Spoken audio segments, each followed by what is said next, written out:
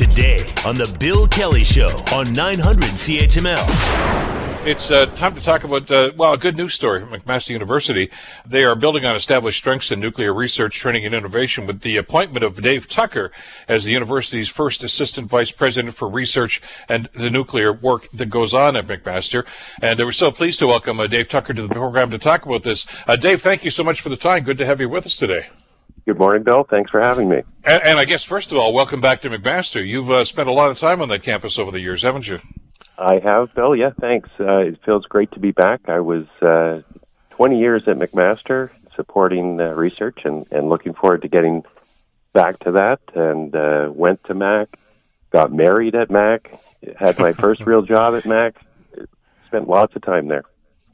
Well, and you've spent the last few years, of course, over in Vienna, Austria, at the International Atomic Energy Agency. Let me ask you, from that point, Dave, once you move out of this facility and go over there and you get the perspective from the outside looking in, talk to us about the respect and the reputation of what goes on at McMaster with the atomic program.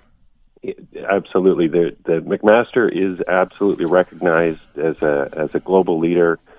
The skills that I acquired and developed at McMaster were very, very helpful to me in my role at the IAEA, and there's a very similar role. The IAEA, a big part of their mission is creating a better world through deploying nuclear techniques to help in all sorts of fields, health, food security.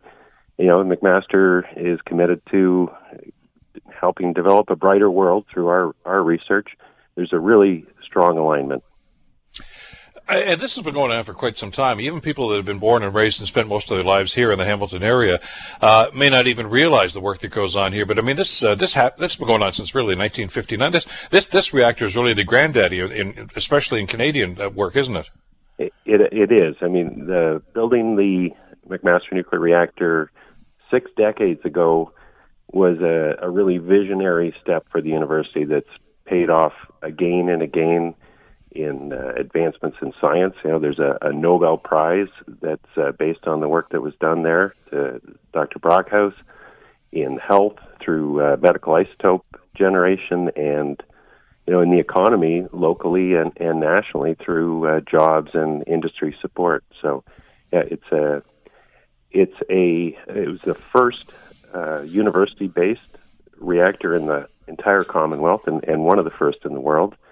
And it's really, now 6 decades later, it's going as strong as ever, maybe stronger. We have a real national role to play.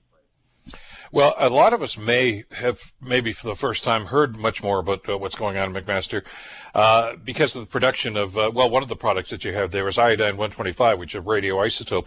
And I can recall covering the story back in 2009, Dave, when all of a sudden Chalk River shut down, and there was a very, very legitimate and real concern that isotope, which is used, of course, to treat various kinds of cancer, was not going to be available to a lot of people. And the McMaster nuclear project stepped up and really kind of filled that void, didn't they? Absolutely did. So we'd been developing our commercial isotope production and iodine production, and we were able then to step into really a global supplier role. So half of the global supply of iodine-125 for cancer therapy is coming out of that reactor. It's really, really amazing. There's over 70,000 patients a year that are treated as a result of the work that's going on in MNR.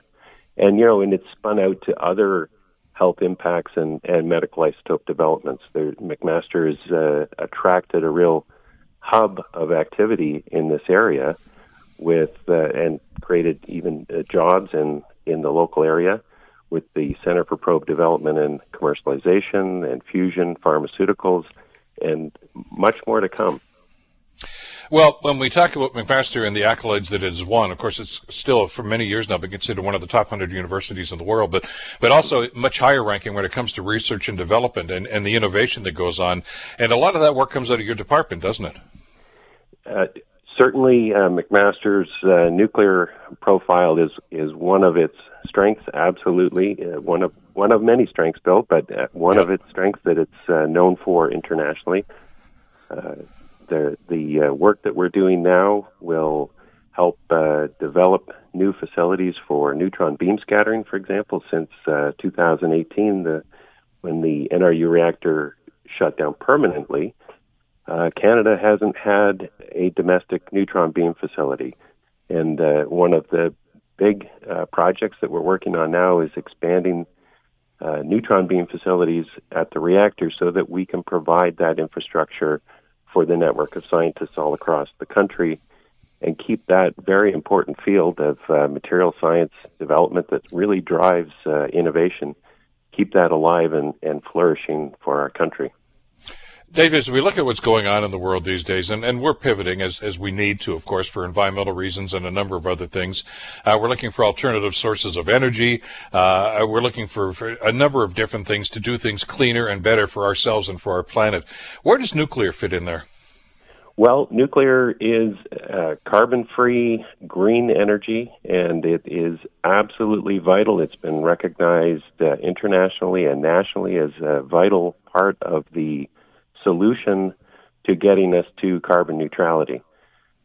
Nuclear should and must be part of a integrated network of sources of power, including all renewables, but both the existing fleet of our very, very reliable and well-serving large nuclear plants, as well as, there's a real excitement now about the potential for small modular reactors being developed and being deployed around the world. Canada, with the National Action Plan for Small Modular Reactors, is well positioned to be a leader in bringing that promise to light, so that small communities, industry in remote areas can benefit from nuclear technology, as well as adding clean power generation to our grid. Well, as we try to wean ourselves off fossil fuels, and I know that's not a situation we can just flick a switch and make it happen, but I'm surprised that, for instance, governments haven't talked more about nuclear, because there was a propensity to rely on that, and I think justifiably so, when we started getting rid of coal plants and things of this nature. And you're not just developing, of course, the energy in of itself. I mean, you're also, I know, working with an awful lot of research now to develop clean energies for other factors in this too. So, I mean, nuclear is going to play a large part going forward globally, not just here in this country. Absolutely true. I think it's well recognized that we just can't get there. We can't get to carbon neutrality without nuclear as an important contributor. And there is a strong federal commitment to SMR deployment, small modular reactor deployment, through the National Action Plan. And McMaster is going to play an important part of that. We've contributed to that plan, and we're very, very strongly positioned to be one of the key players in enabling that technology to benefit Canadians. Well, it's an exciting time. Sorry, Bill. Go ahead.